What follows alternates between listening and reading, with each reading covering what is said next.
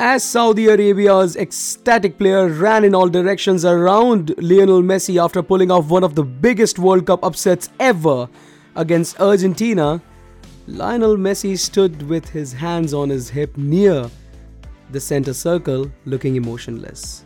Tuesday's match between Saudi Arabia and the South American champion, one of the tournament's favorites, ended in 2-1 loss for Messi while he is on the quest for his one and only opportunity to complete his collection of trophies and reach the pinnacle of greatness. Despite playing their 6th World Cup, having 31% of possession throughout the game, this was Saudi Arabia's first win in an opening game. A first-time ball through the heart of the defense by Saudi Arabia after winning the ball just within Argentina's half allowed Saleh Al-Sari to score the equalizer. Hervé Renard's team showed no sign of letting up, and the high line that may have cost them the game also allowed them to commit more players to the penalty area, allowing Salem Al-Dawsari to score. Even though the number 10 still had a lot of work to do, he did it in style by eluding 3 defenders and unleashing a shot that Martinez could only tip into the top corner. To their credit, the green shirts did not abandon their spirited strategy after they grabbed the lead. As a result, it took a little bit longer for their outstanding energy levels to completely run out. Instead, what followed those objectives is the problem. Messi appeared to be in a comatose state from being stunned, and it looked to spread to everyone around him. Not only did he not seize the initiative, but neither did De Paul, Martinez, or Angel Di Maria. Although this game saw very little of it, they all have the ability to. Regardless of the outcome of today's game, Argentina's defense and Messi could help them advance far and deep into this tournament. Unless Saudi Arabia improves, the top spot in the group is still within sights. Meanwhile, supporters of Saudi Arabia screamed, "Messi is missing, he lost to us," as they rejoiced their unexpected victory.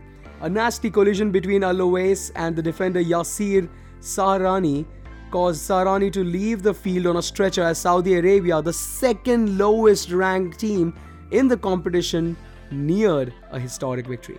Saudi Arabia has declared Wednesday to be a national holiday as its historic 2-1 World Cup victory over Lionel Messi's Argentina was celebrated as a coming of age on the Jeddah Chronicle on the Red Sea, in the center of the capital Riyadh, and in towns and villages all throughout the country.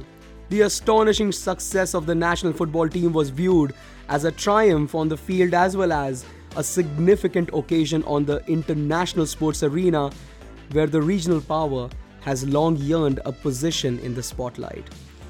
It was all that mattered to the Saudi leaders and the supporters who circled public squares in convoys of cars while waving the country's green flag and proclaiming a new era of international football on Tuesday afternoon and evening.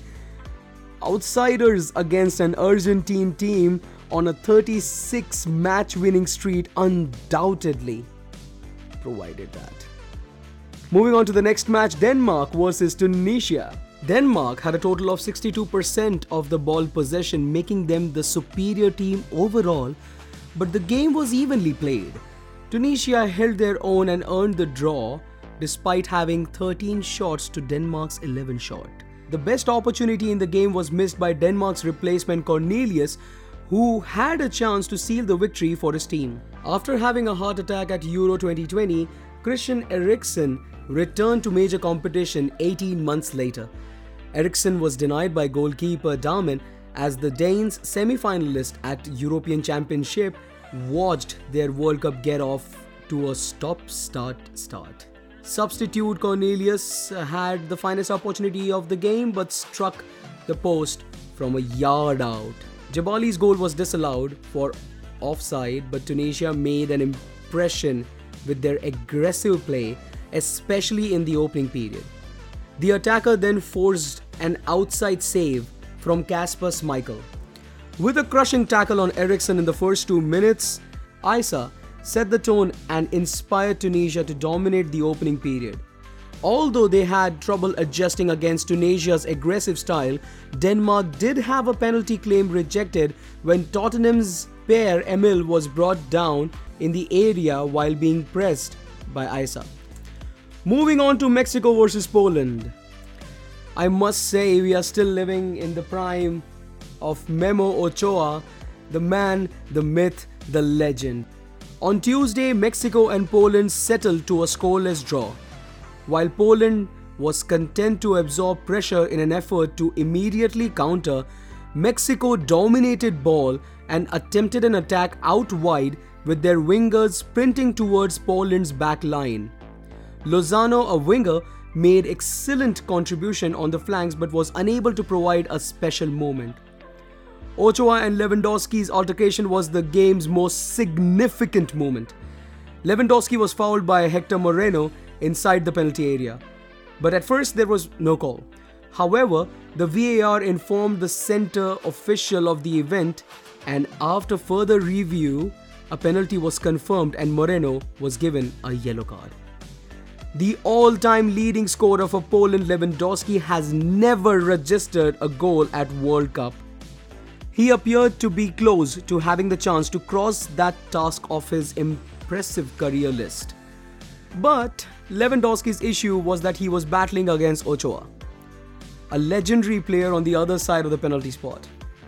The biggest play of the game was Ochoa's save, which almost felt like a turning point for Mexico.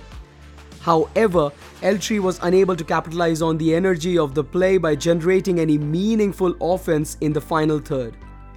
In the end, Mexico's spot in the group was saved by the penalty stop. If they keep struggling with the ball in their hands, Ochoa might have to use his hands to save the squad in subsequent games. And on to the last game of the day, France versus Australia. I'm sorry, but Mbappe could have played a little bit better today. Yeah, a lot of people out there might disagree, but he missed 2 or more goal scoring opportunities just because he wanted a flashy touch-in. With Oliver Giroud scoring twice to tie Thierry Henry's record of 51 goals, France finally defeated a tenacious Australia in their Group D opener. An accident hit France began to exhibit early symptoms of vulnerability, and after 9 minutes they had fallen behind. Harry Sotar's excellent long pass set up the move by bringing Matthew in front of the right side. Craig Goodwin quickly arrived to the far post in response to a low cross, and then the winger blasted high past Hugo Lloris.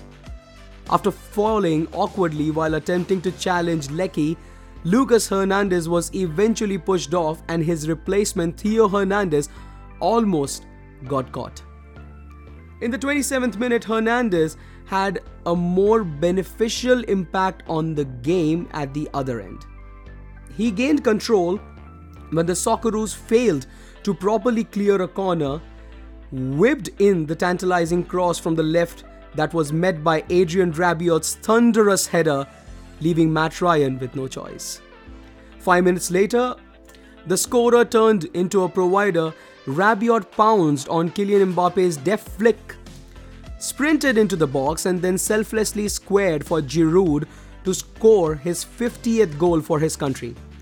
As France attempted to increase their lead before halftime, Mbappe somehow managed to volley over a cross from Antonio Griezmann. However, Jackson Irvine's header narrowly missed the post as Australia came dangerously close to exposing France's thin defense once more. But in the end, the Socceroos were unable to press the issue, and instead, 2 more goals in the final 4 minutes brought the game to a close. After Antonio's attempt was pushed off the line, Mbappe rose to head in Ousmane Dembele's cross. He then dashed down the left and flicked the ball across for Giroud to head in his record-tying goal and seal a final, comfortable victory. Well, that brings us to the end for today's podcast. Thank you so much for listening to FIFA Talks with Hathi by Hathi Talks, and I'm grateful to have an amazing, distinguished listener such as yourself. Also, if you aren't following Hathi Talks, we also do have a pretty good Instagram, Facebook and Twitter presence with the name Hathi Talks. Oh, also, we have an amazing website as well, that is HathiTalks.com. Hope you're having a wonderful day. Love your life, live your life, and be the greatest version of yourself every single day.